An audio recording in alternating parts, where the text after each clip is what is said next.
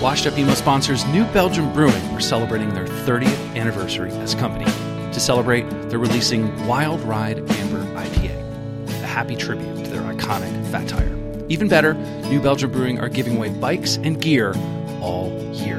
Find out more information by visiting newbelgium.com. Do you ever wonder if your favorite band is emo? Tired of being in the same conversation with friends? Not knowing if you're listening to post-hardcore, screamo, emo revival, emo Midwest emo violence, or even ska? We're here to help. The Emo Council is here staffed and ready for any question you may have. Hey, Emo Council, just wondering if Green Day was considered an emo band, thanks. Green Day is not an emo band. Okay. From the creators of Washed Up Emo, isthisbandemo.com offers the definitive answer to the only important question of your day. Hey, is this band emo?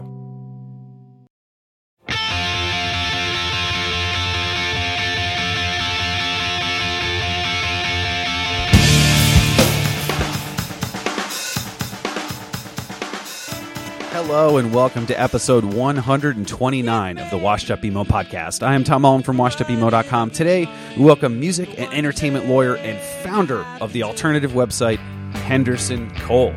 When Henderson read about bands getting screwed by Victory Records in the news, he thought he could do something about it. So he actually went to law school.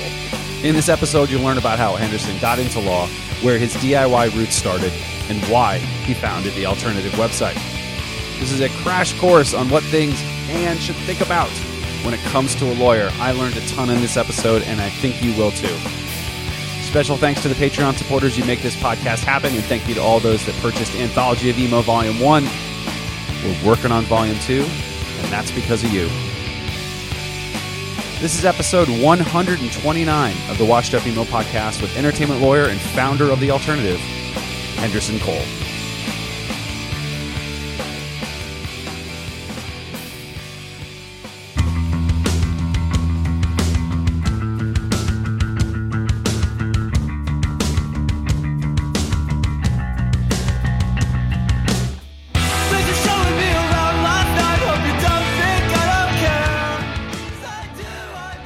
Henderson, please tell us what you do. All right. So I'm a music and entertainment lawyer. So a little bit of what I do is working with artists, record labels, really anyone that makes anything creative to try and further their career. That a lot of the time that means like making sure they don't make any mistakes, making sure they don't sign anything that is going to come back to haunt them in the future. But also that's just like creating good opportunities for them. That's what I try and do, at least with entertainment law, is just try and think of outside the box. Maybe I can bring something to the table rather than just like serving artists and protecting them. What things led you to be a lawyer? Like, how did you know that you wanted to do this? Oh man, it was a long process. I'm not the typical kind of person that would become a lawyer. Even people say to me now, like, they can't believe I'm a lawyer. I wasn't very good at school stuff, and I don't come from a law family, but I always liked music, and I came out of like sort of the like DIY, like punk emo scene, and that was the place where I felt like, oh wow, I can actually interact with these artists. I saw a Starting Line show. They played in the mall parking lot of like a free show. I was like, this is great. Like, this is a big band that I love. So I was like, okay, how can I work with these bands? I'm not good enough at playing music to do it full time. I don't really want to like go tour. I'm not like set up for that. So I found a book, and there was a book called like Everything You Need to Know About the Music Business by Donald Passman. Donald Passman. I've been giving people that book, interns or people I've met that I've been recommending that book for 20 years. There you go. This is about 10 years ago I first found it. It's called All You Need to Know About the Music Business. It's Donald Passman. Yeah, and inside that book, it's really dense. There's so much stuff about all the different... But you can flip around, which is cool. It's not just like you need to go like 1 through 300 or whatever. You could start and just start learning about copyright. Exactly. Yeah, that's I think what attracted me to it when I was like younger too. If it was just like, you have to read through this book, I never would have gone through it, but that I could just flip to a page and be like, how does a licensing deal work? I didn't even know what licensing deals were. I didn't understand any publishing or royalties or any of that, but it seemed like a job that maybe I could do, and it had to do with music. And then as I went to college, I started to realize I actually have a talent for this law stuff, like drafting contracts. I can do that. And it allowed me to work with music. So I just stuck it out, went through law school. And then after law school, I had worked for a few different entertainment law firms. And I just said, I want to do this on my own. I want to stick to that sort of DIY ethics that started me off on this path and just be able to work with the people I want to work with. So that was my path here. It was kind of unconventional, but so far so good. So how long have you been independent? About, I think, a year and a half I started my own firm officially. When did you realize you could do that? Like, were you sitting at work one day, and I think we might have been texting.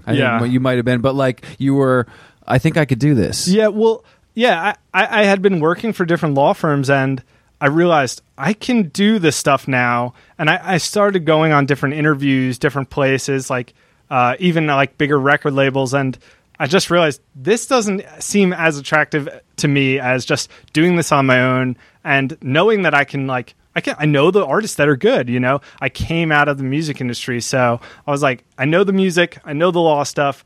I might as well just do it my own. And it hasn't been easy, I have to say, just starting a business. I never expected to be filing all this accounting stuff. And what was the hardest part?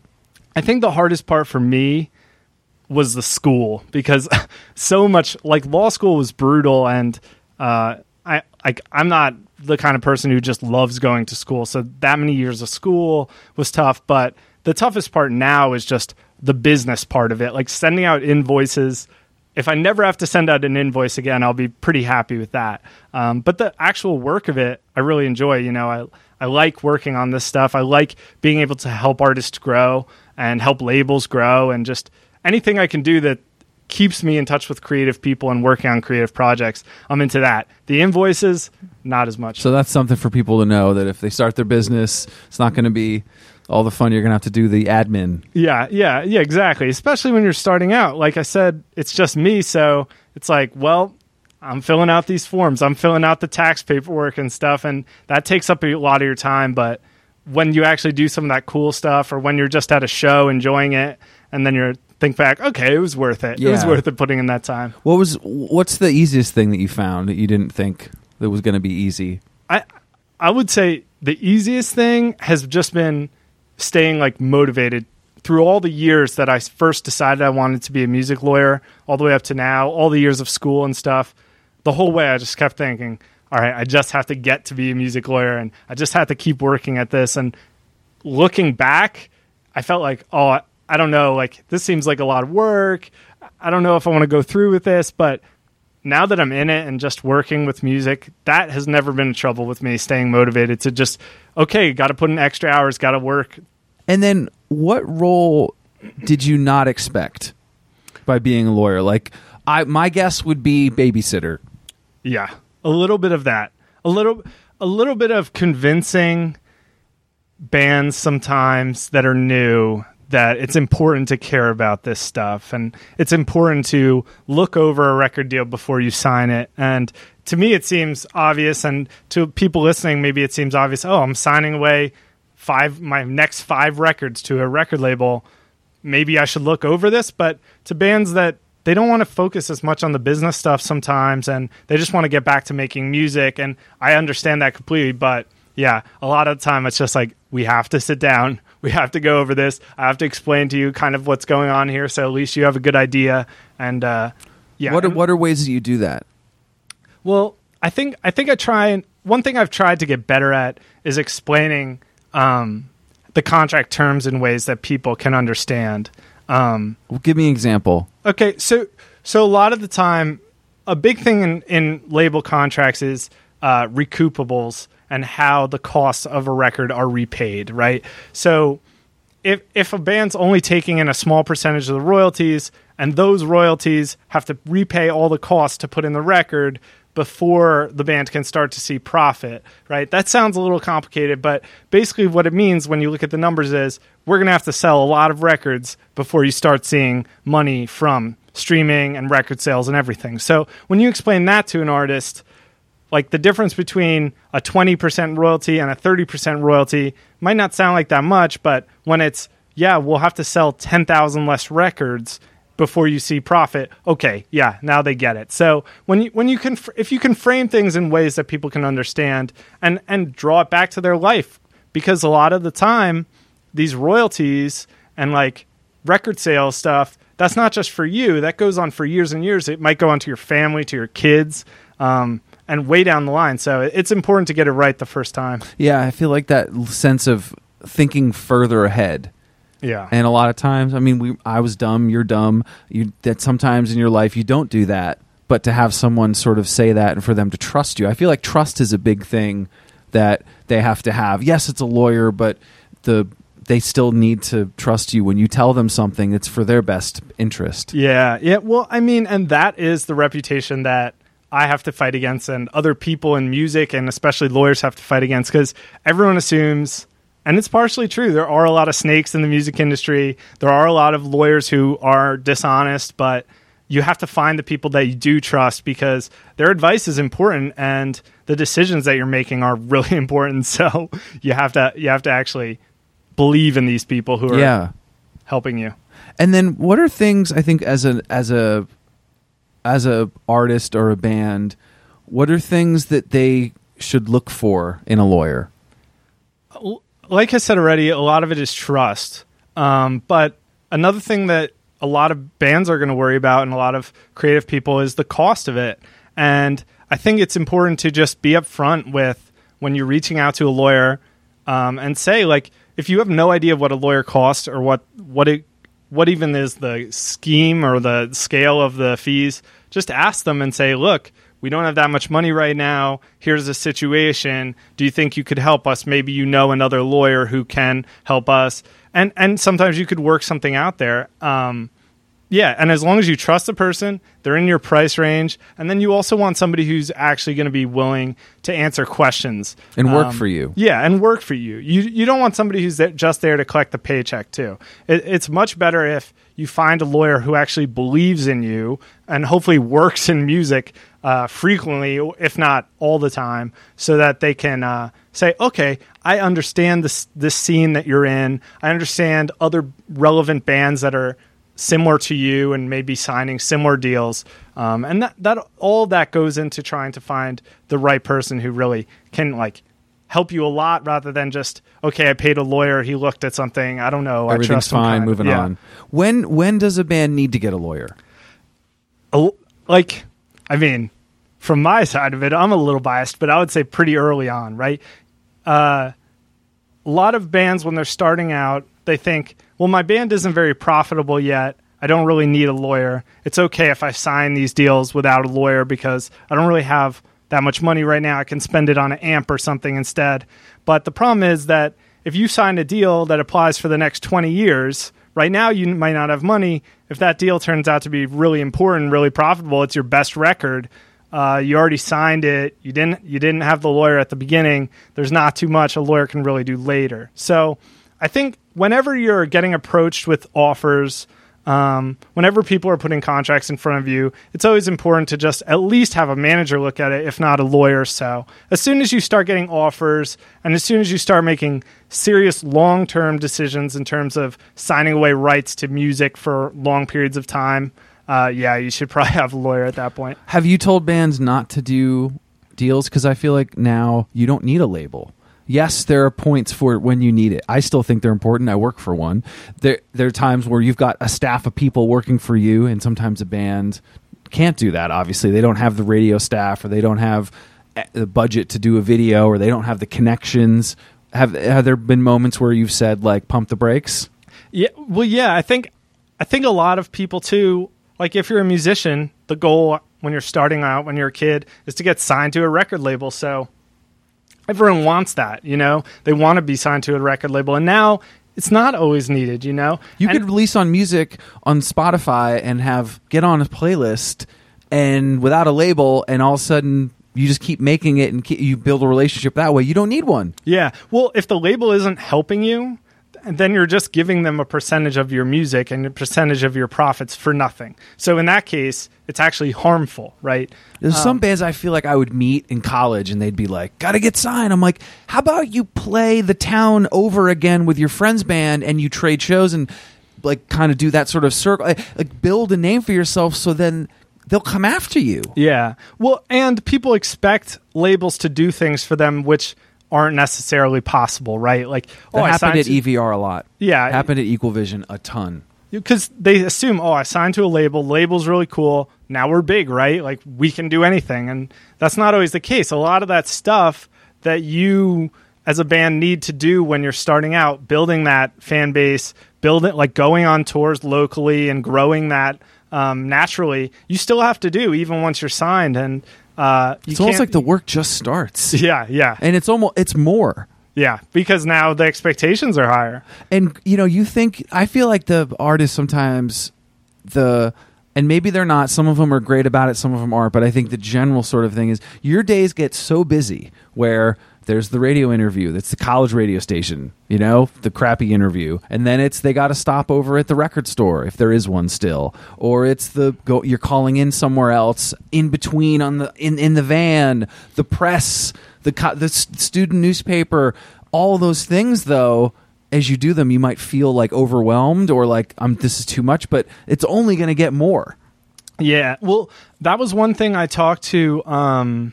I talked to Kyle Thrash, who directed all the modern baseball music videos, and one thing he told me was, when a band is small, that's when you have time, because before your first big album comes out, you have lots of time in between. Nobody's really reaching out for interviews yet. This is when you can be planning ahead, thinking, okay, this is when we want to release stuff. These are some tours we want to go on or maybe target. These are some ideas for a video. Think big. Yeah. And then once the big success comes, there's going to be a million things to do. And if you didn't put in that time beforehand, you can start to feel like you're scrambling. And they're important things too. If you stop doing press all of a sudden, it can come back to You're not Radiohead. Yeah, exactly. Like you have to. Yeah. There's ways that people are going to find out about you that we're just going to make music. Like, I'm sorry. That can't happen, especially now with everyone can listen to anything at any time. Yeah. If you just want to make music and not do any press and not promote yourself, you can go for it, but you're not going to be able to support yourself. Or as a teammate with a label. Yeah. Or with the other band members having that agreement, like, this is what we're going to do. But as a label, you got to work. Yeah, definitely The labels are definitely working as hard as they can these days, because it's a hard experience out there right now. Yeah. So I would say you talked about sort of some of the things that you do, but specifically with a band, are there a few examples of things that you've done or examples of stuff that people might not have thought about that you would do? Yeah. So, I mean, obviously the contract stuff, right? Yeah. The most obvious is just like label deals, manager deals, publishing, that sort of stuff, right? But label, manager, publishing. That's the main three deals that people are signing usually. And then there's like, if somebody gets offered a license for like a sync license for a TV show or something, that's great, but that's less common. That doesn't happen as much with smaller bands. But some of the other stuff that's important is sometimes forming an LLC for your band, so you can start to have business accounts for your band, start to organize your finances a little better. What does an LLC do? Tell everybody what that does. Okay, so an LLC is a limited liability corporation. But basically what it does is, without adding on any extra taxes or corporate taxes or anything, it establishes you as a business entity. And what that's most important for, is that if for any reason the band or the business in general goes into debt, they can't come after the band members for the cost. So if you rack up all these expenses and something bad happens and you end up deep in the hole, you can dissolve the band and they're not going to come looking for you to get all that money back. But why I like to do it, other than just for that reason, is that it starts to establish the band as a serious business, and you can get a business bank account. And maybe you don't want to deal with business bank accounts. They're not the most fun thing in the world, but if you start to be able to write off expenses and stuff, it's going to make things easier for you in the long term and keep things organized. That makes total sense. I think that you explained it very well. So we're actually testing Henderson as he has to tell these for bands. We're helping him do this in a more concise way. So it's a podcast, but it's a learning experience. Yeah, right. I mean, I'm learning as I go. I'm trying to think back to my law school classes. Oh man. But it is, you have to, I mean, you're sometimes explaining these things like you're telling your parents. I'm not saying they're that age, but you're telling them things they've never heard before. Yeah. And how do you get them to understand it? Yeah. Like the publishing deal and a licensing deal. Can you go over those two? Okay. Because those are different. Like, people might not think you can sign your publishing away. And people sometimes don't understand, you got a nice check and now you have a nice half stack and a nice new guitar, but... Yeah. So a publishing deal, which is specifically to songwriters, right? So the songwriter signs the publishing deal, not the band as a whole. And basically a publishing deal is sort of like a record label for songwriters. And they might give you an advance at the front, but in exchange for that, whenever you have songwriting royalties, they're going to take usually half of your songwriting royalties. And you do get some songwriting royalties from like the radio and streaming. Mechanicals, right? Yeah, mechanicals. But and also like your ASCAP, BMI, public performance royalties. Which you should sign up for really early on. Yeah. Every single songwriter should either be signed up for BMI or ASCAP, or there's some other ones, but those are the main two.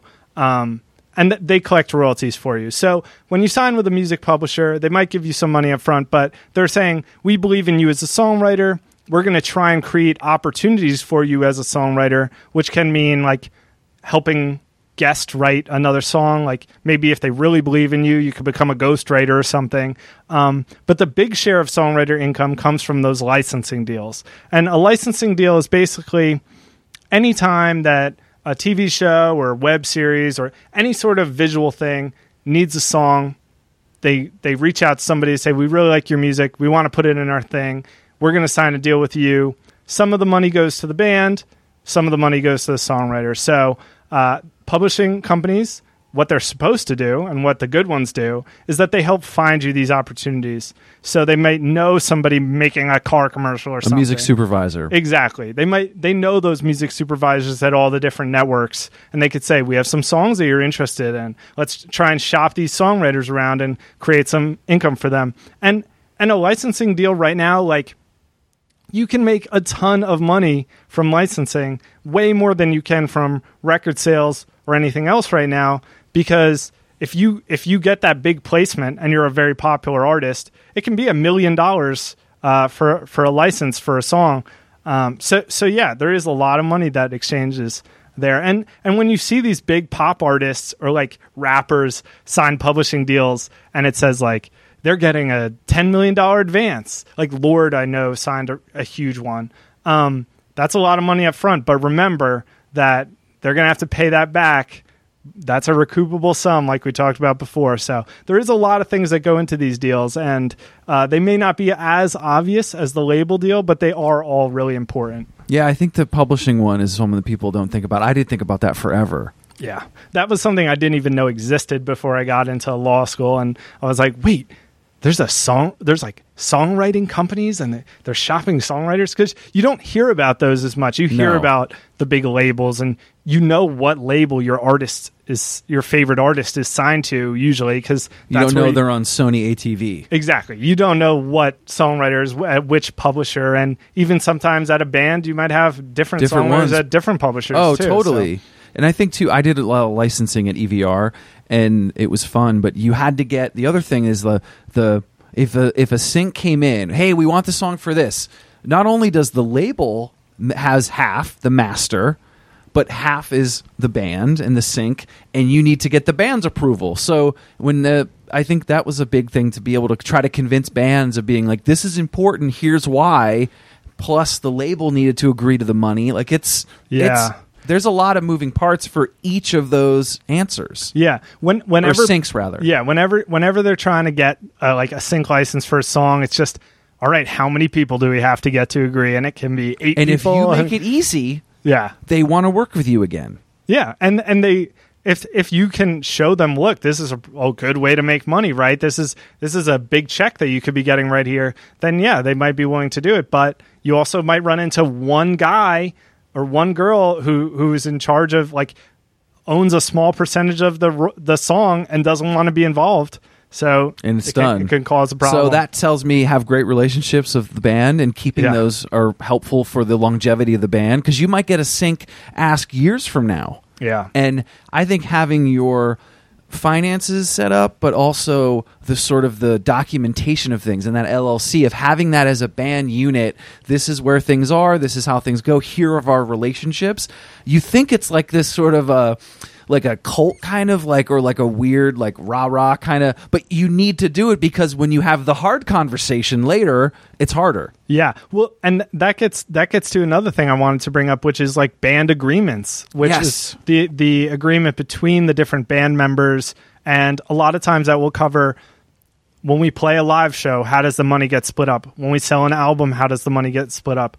When we write a song, how does the songwriting get split up? And I try and tell people, have these conversations before the songs are valuable, because if you don't talk with your band and say, I write most of the music for every song, I'm going to get like 75% and we'll split up the rest between you. When the song becomes really valuable later, that's going to be a tough fight. That is a thick practice space going on. That's some, you can barely see through it with all the tension. Exactly. And you hear about these things too, when songs become valuable and the lead singer has all of the songwriting credits and nobody else has anything, and they're seeing him get huge checks and the rest of the band getting nothing. They're saying, wait, this isn't what we signed up for. I know Paramore actually had like a dispute about their like original band agreement. So yeah, a lot of these things, and nobody really wants to do them because it's like a tough conversation, right? And also it's a lot of paperwork, and I'm having fun, I just want to play music. And I get that. Music is fun, but if you want to take music seriously as your like livelihood right now, you need to also put in the business time and make sure that these things are getting done. So if and it helps in both ways. If it goes really well, you've got the things in place. But if it doesn't go well, you've got all the things in place where the agreements are already there, and it's easy to kind of split up the... Yeah. And if it doesn't go well, you really nothing has really gone terribly, right? That's my job, is a lot of the times is make sure nothing bad happens. If there is success, if there is good luck and the band becomes successful, you're set up to succeed.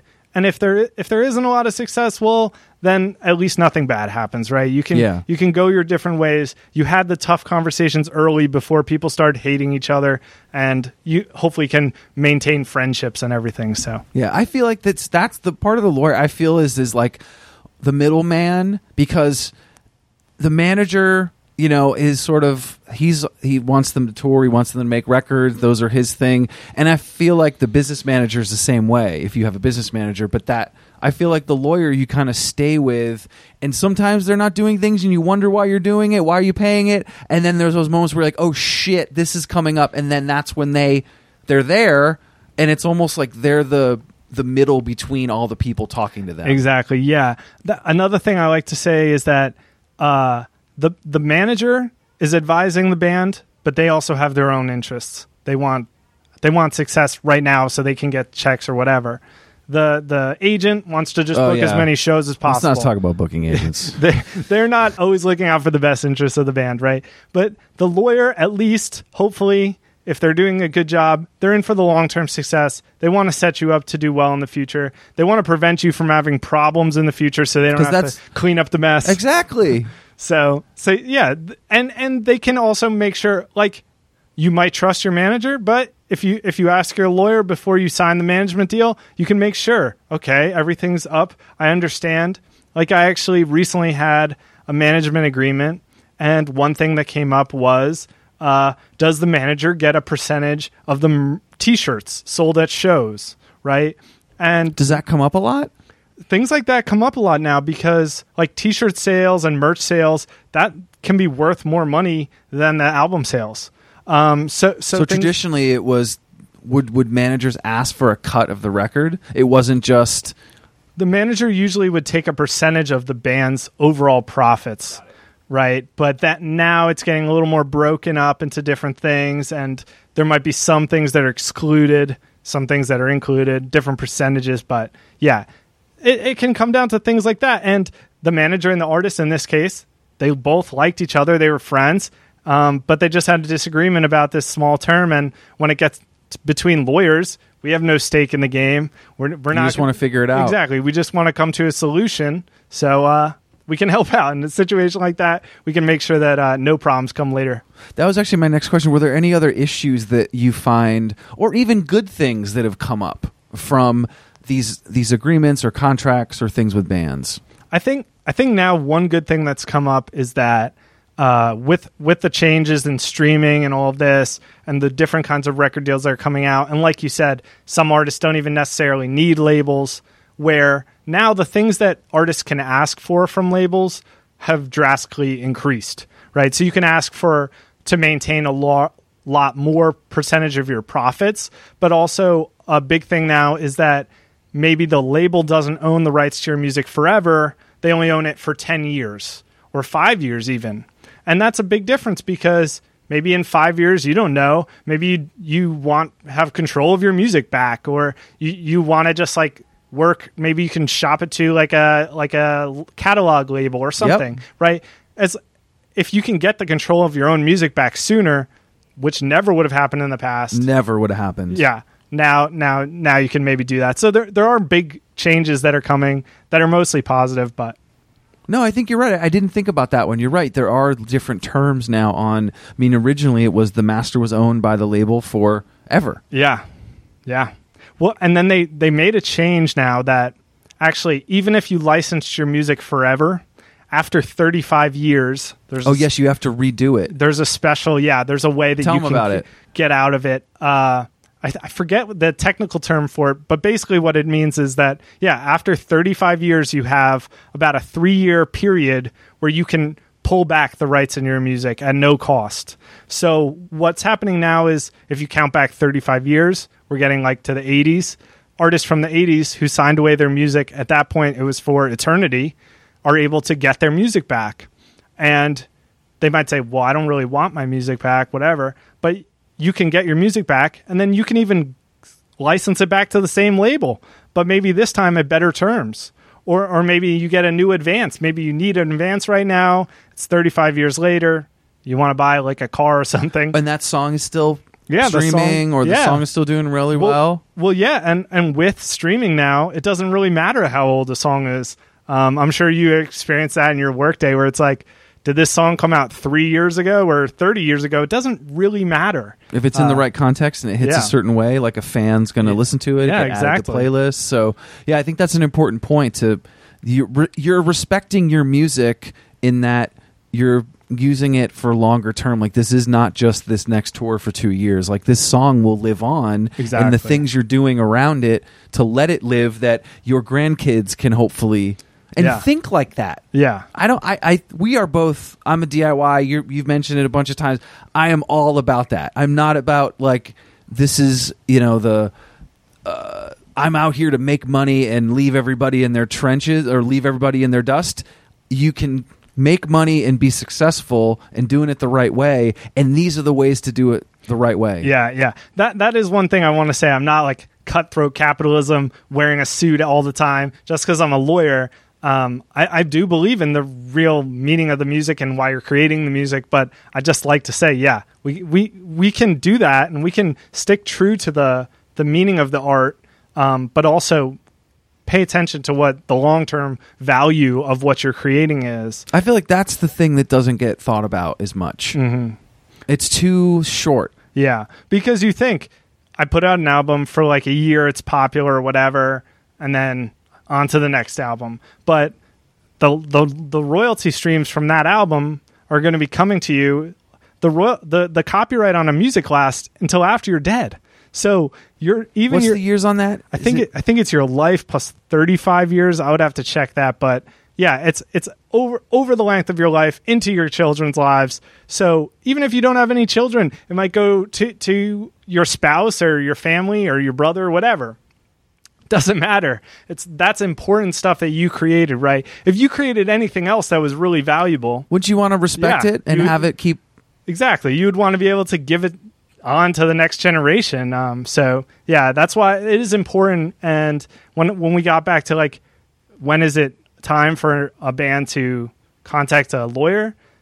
Your first album, a lot of times with bands, your first album, they weren't big when they released it. Now it's the most popular album, right? Like Arctic Monkeys have a new album coming out. Their first record, when they released that, they probably didn't think it was going to be this like next level thing, or the Strokes or whatever. And now it's super valuable. And whatever deal they signed at the time, they're locked into. Yeah, so. And you'd hope. I mean, a lot of those. I mean, there was always jokes about Victory Records and those 7 record deals or whatever it was. I don't remember if it was 5 or 7. Those Victory Record deals I heard about when I was learning about music law, and that was one of the things that inspired me to get into this. Because, how did you hear about it? Well, I think A Day to Remember was the big one who had a controversy with them, but also Set Your Goals later did. And there's been a lot. There's been a lot of people. Everyone listening is mouthing another band. Yeah, they all have their own choices, but those were the bands that I listened to like 10 years ago at the time, and I was hearing these things like that they weren't making any money, and I thought it was so ridiculous. I was like, doesn't anybody understand the business side of this? And I realized that not a lot of people do. So that's when I started to think, all right, maybe I can do that. Maybe I can actually help these bands that I enjoy so that they're not in this situation. Why did the DIY ethos and ethics sort of hit you so hard? I don't know why exactly. I was always like a fan of music, but I never had really encountered punk music. I'm from New Jersey, so there is a tradition of that. Like the Bouncing Souls, I would always go see the Bouncing Souls, and they sort of have that ethos. But I also, strangely enough, I was really into like skate culture when I was like 16. Like that's not weird. Skateboarding.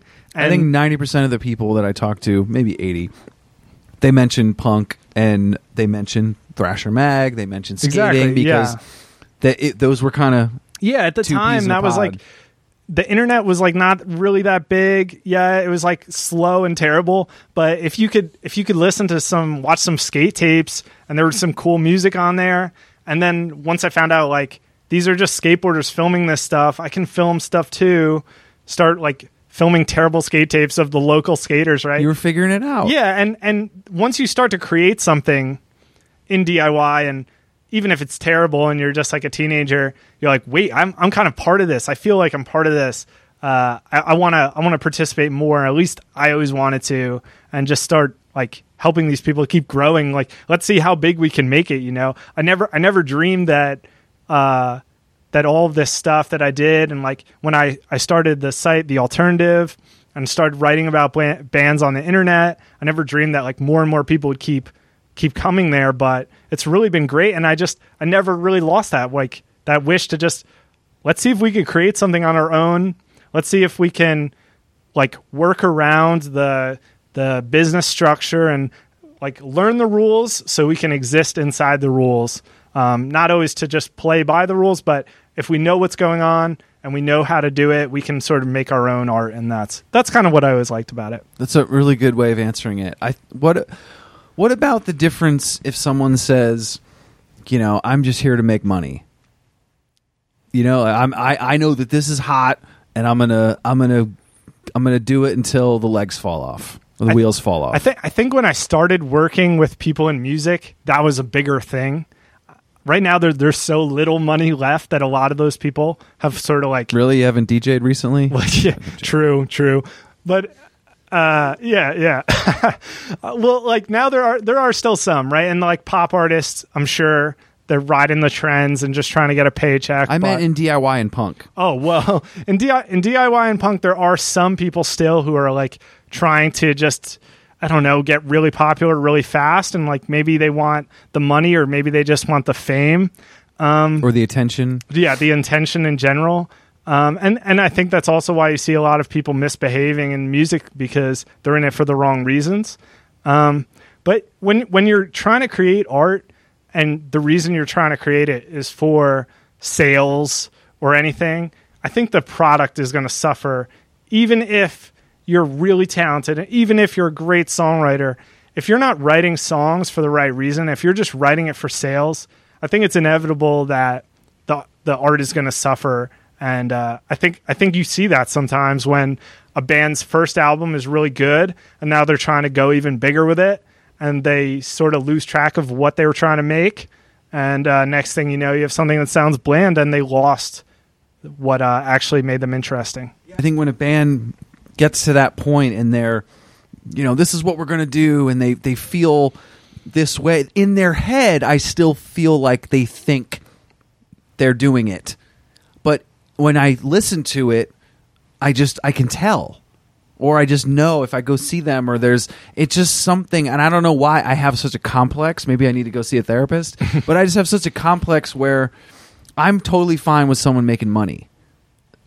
People are making money all the time. I have a job. I get that. But when it's this punk and like DIY of like, I want a kid that's going to his first show to see what you need to see, or see things that will help cultivate that same feeling, not here's how I get a bunch of followers, here's how I get and it's superficial sometimes. You think I've got all these followers, and that doesn't mean anything. I don't care. I know that if I say something about a band, there's a bunch of people that'll be stoked. You and I'll share it.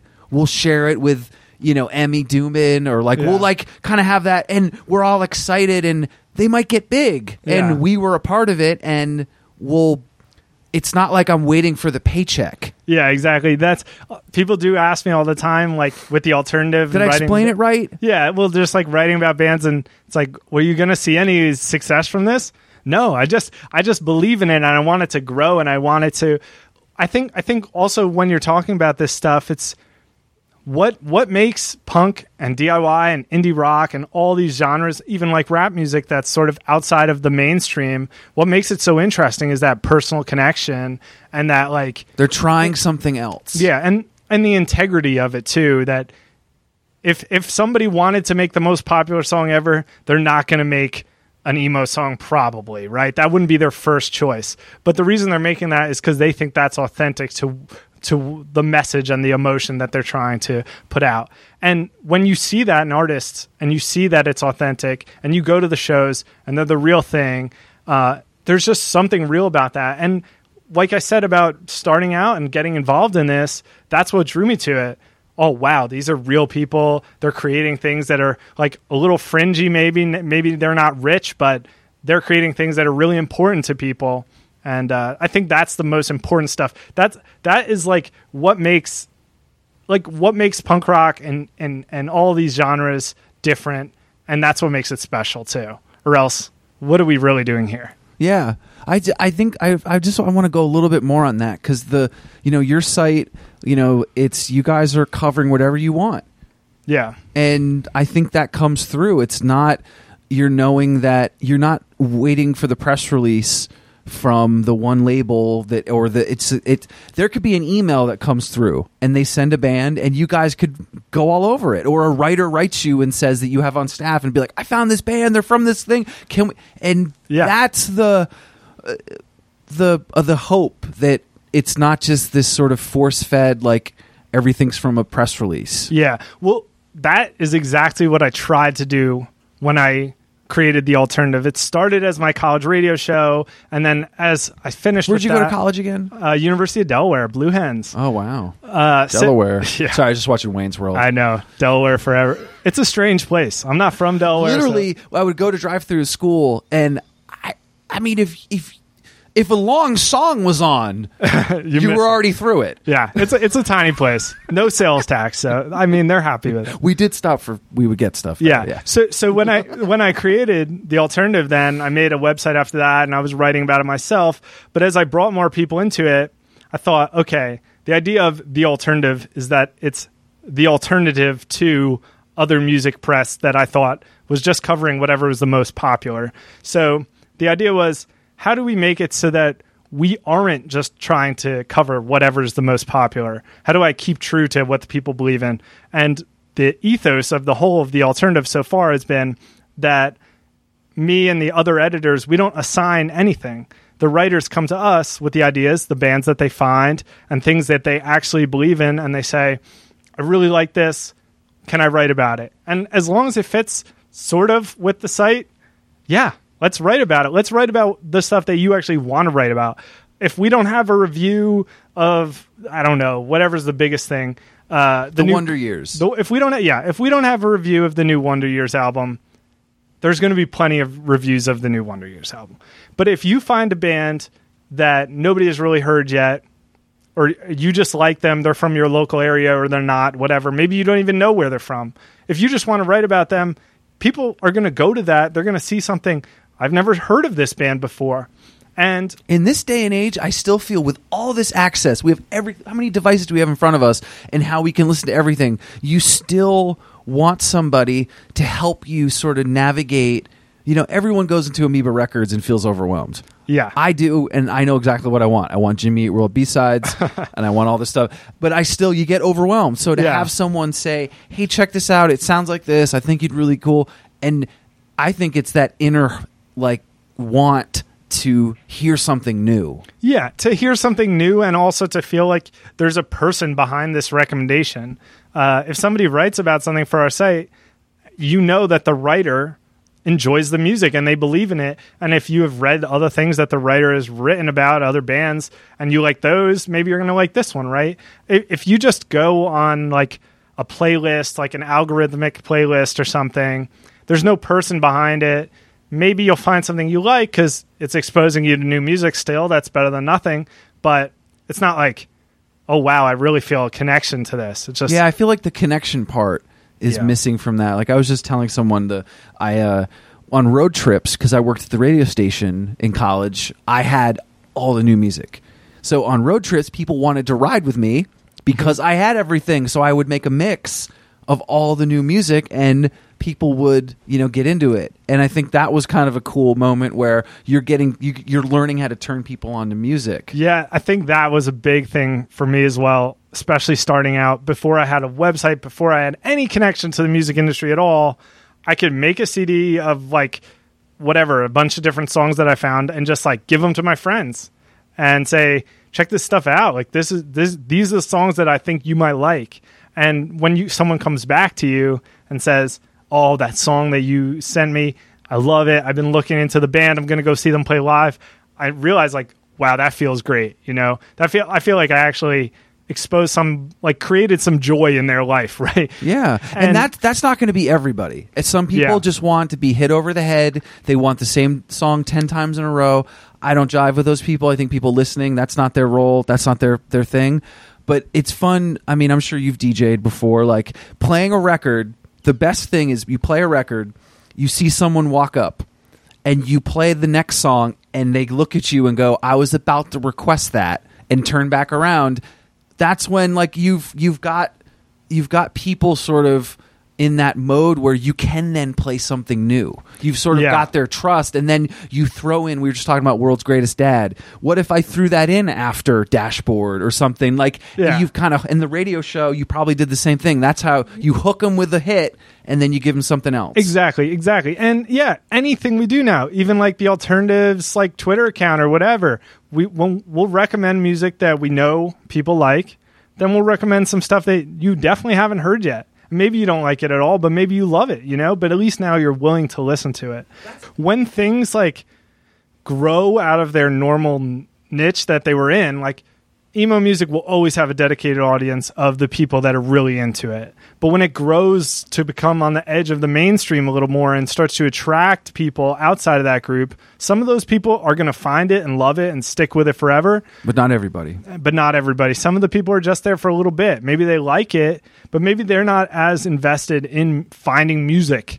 So when that dips out of the mainstream a little bit, they've moved on. Yeah, they've moved on, and also they're not really looking, so they're not getting exposed to that anymore.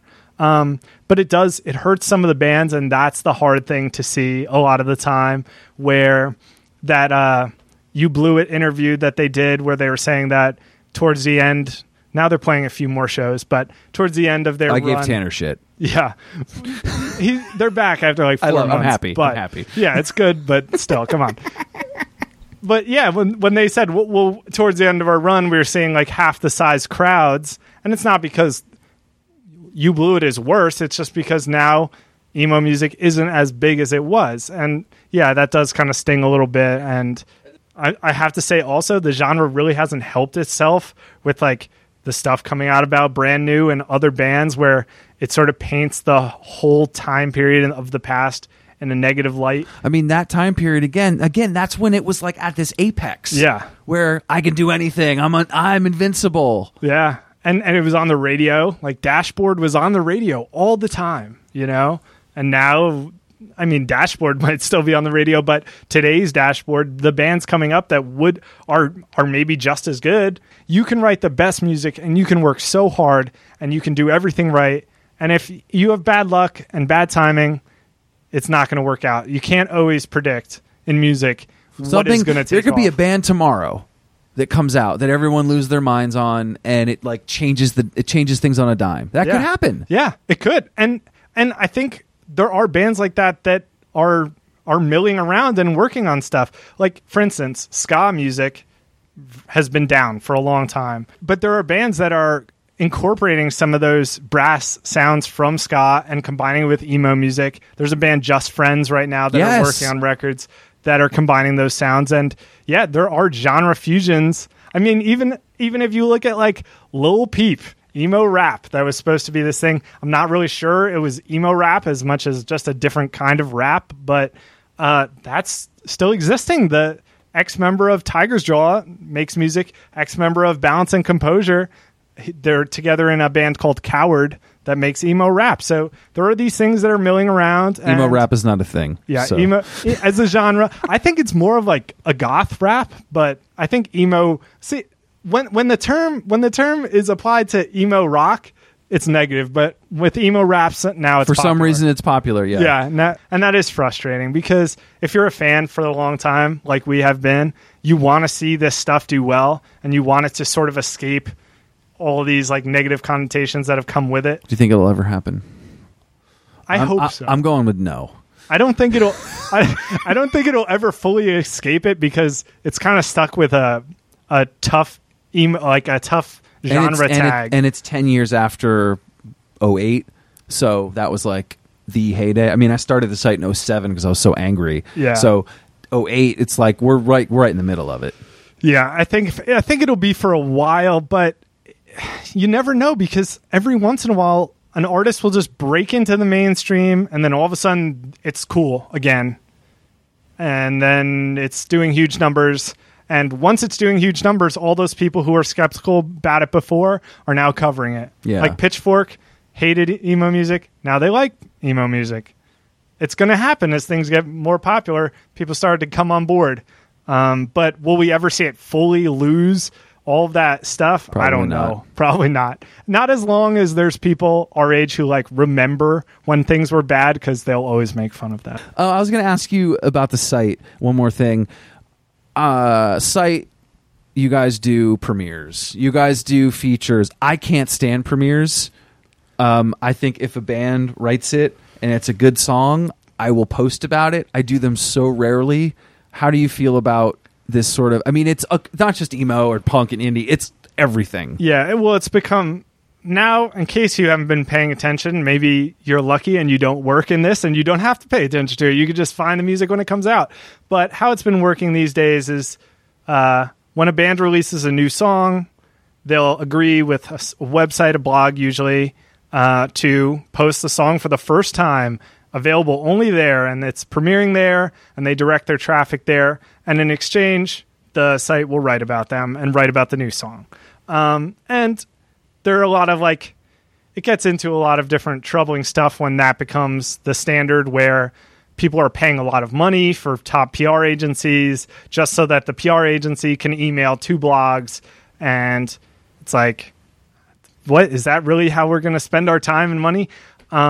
I do premieres. They do bring attention to the site. And when I can help an artist out to post their first new song or like the first single of the album, I'm so excited about it and we like it, we'll premiere it. But they are the most stressful part of my life, I think. I'm sure running a site, you can agree, all the editors at the site. And I talk to other sites, they're like, why do we do this? It's so much work for us because best case scenario, you're getting the song a week ahead of time. You have time to write about it. Worst case scenario, the band's emailing you 2 days before with the link, and you have to quickly listen to a song and think about what can I write about this? It's pretty good. I can't just write it's pretty good, and then I got to post it at a certain time, and it can really become a mess. But for now, we do them. A lot of labels are trying to move away from them, but really what has locked everyone into this culture is that if you offer a site a premiere, they know it'll get a lot of clicks, so they're more willing to write about it. But if you offer a site and say, we're not premiering it anywhere, but we're putting out a new single, write about it, please, they know that it's going to be available a lot of different places and they won't get as many clicks. And to sites that are obsessed with clicks, we don't really care because we don't make any money from our site. So either we like it or we don't. But if your site is funded on these clicks and ad revenue and whatever, yeah, you have to find the things that are going to get you the most clicks. If you do, great, but I'd rather direct toward the band. Yeah. And the other thing, I think the industry thinks about it too much. I asked once in a meeting, it's not at this label, another label. I go, how many people went to a music premiere this morning? It was maybe noon when the meeting was. One person in the meeting. It was like 30 people. So I think we're the only ones kind of like futzing around in the morning trying to like, oh, it premiered on this and this. Someone's got a baby and like they're driving their kids to school and like, are they really? Yeah. Are they really? For the first 12 hours the song is out, like maybe if it's your favorite band ever, you're like, oh my God, I have to listen to it right now. But otherwise you're like, I'll just wait till it's on Spotify. I'll just wait till it's on YouTube. The relationship part, and I think it goes back to too about having the relationship within the band, having those great relationships, not fucking people over, like being cool when you're an opening band and like not stealing the catering or whatever those dumb things you think about when you're at the top of the world. You make those friends, and then later on, they're going to help you. Yeah. Well, that's something that has been so crucial. I'm not saying every band doesn't do that, but I feel like it gets forgotten at the community part. Yeah. Well, and it's been sort of defeated a little bit by like the internet culture that we live in because your hometown scene used to be everything. Like the bands from New Jersey, you'd see all the bands from New Jersey, even if you didn't like them. You were there because you were going to hang. Yeah, you wanted to see your friends at the show, and maybe by an accident you'll see an opening band that you like, and then you'll follow them a little more or something. Or like a band will tour through when they're a bigger band, and they'll play with a smaller band, and maybe when that smaller band's bigger, they'll help out their friends who help them out, right? But nowadays, the hometown scene thing has sort of dissipated a lot. And a lot of people's scene is the internet. Like where they find music and talk about music is the internet, not at like going to shows they don't know any of the bands. And some of these bands, when they get big now, instead of being able to help out the lower bands, now they have a booking agent whispering in their ear or a record label whispering in their ear, you don't need to help out these guys. We're going to help you with this other thing, you know? And it's like, I think there's a balance. Yeah. You can do that. You know, I need to do this because it's a radio tour and this needs to happen for this. But that next tour, maybe go take out that band you actually really wanted to, and maybe that band becomes bigger than you. Yeah, exactly. Maybe they become bigger, and maybe they help you out in something not even associated with And it doesn't music. matter if they do or not. You don't. I'm not expecting it either. Yeah. You're doing it because it's the right thing. And I know that's hard when it involves money. Yeah. And there's situations where you and I are probably in where we have to fight that struggle. But it's deep to think that way, to be like, that's the right way to do it because it hopefully will come back around. Yeah. Well, yeah, you have to keep that in mind because there are going to be situations where you do have to do things for the money, where you get offered a tour and you can't pass it up.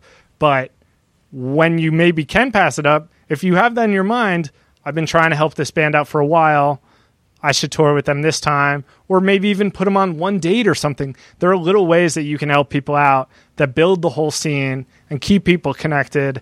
And it doesn't need to be as competitive as it is. I think with the lack of like big money in music, a lot of people are like scrambling to survive and to keep doing music as much of full time as they can. So they start to get a little more cutthroat.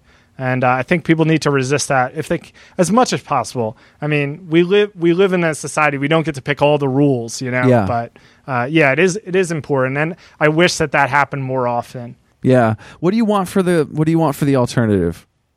What do you want? Do you want it to do anything else? Are you fine with the way it is? Is there something you've wanted to do? I always am trying to make it bigger. I don't know why.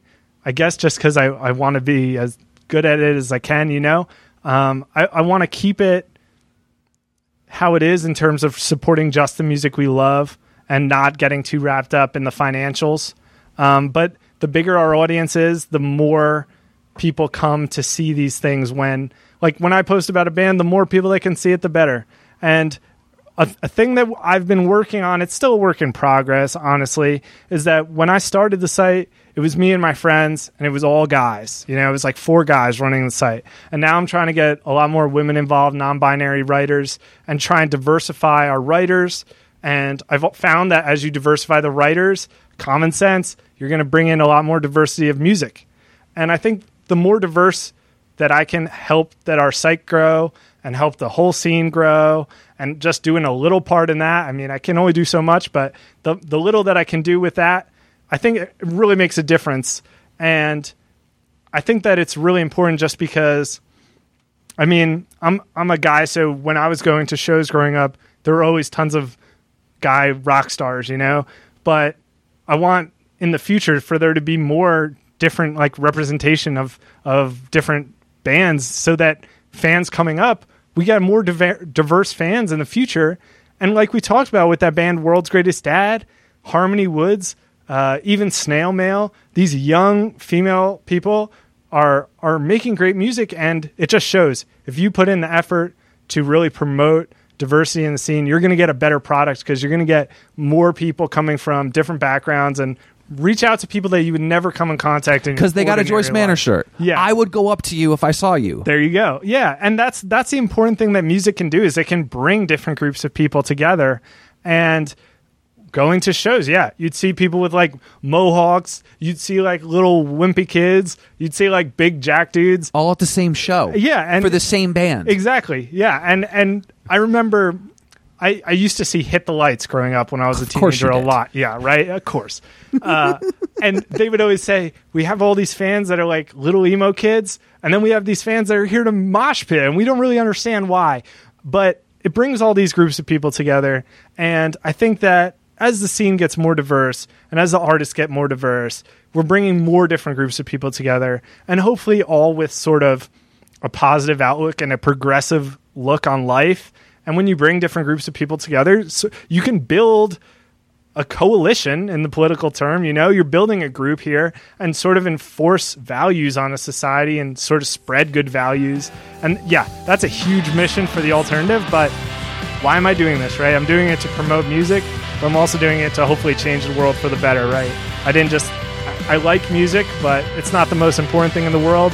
If it can be sort of my method to help others, and also to make a career in something I think that is meaningful, then that's my end goal, really.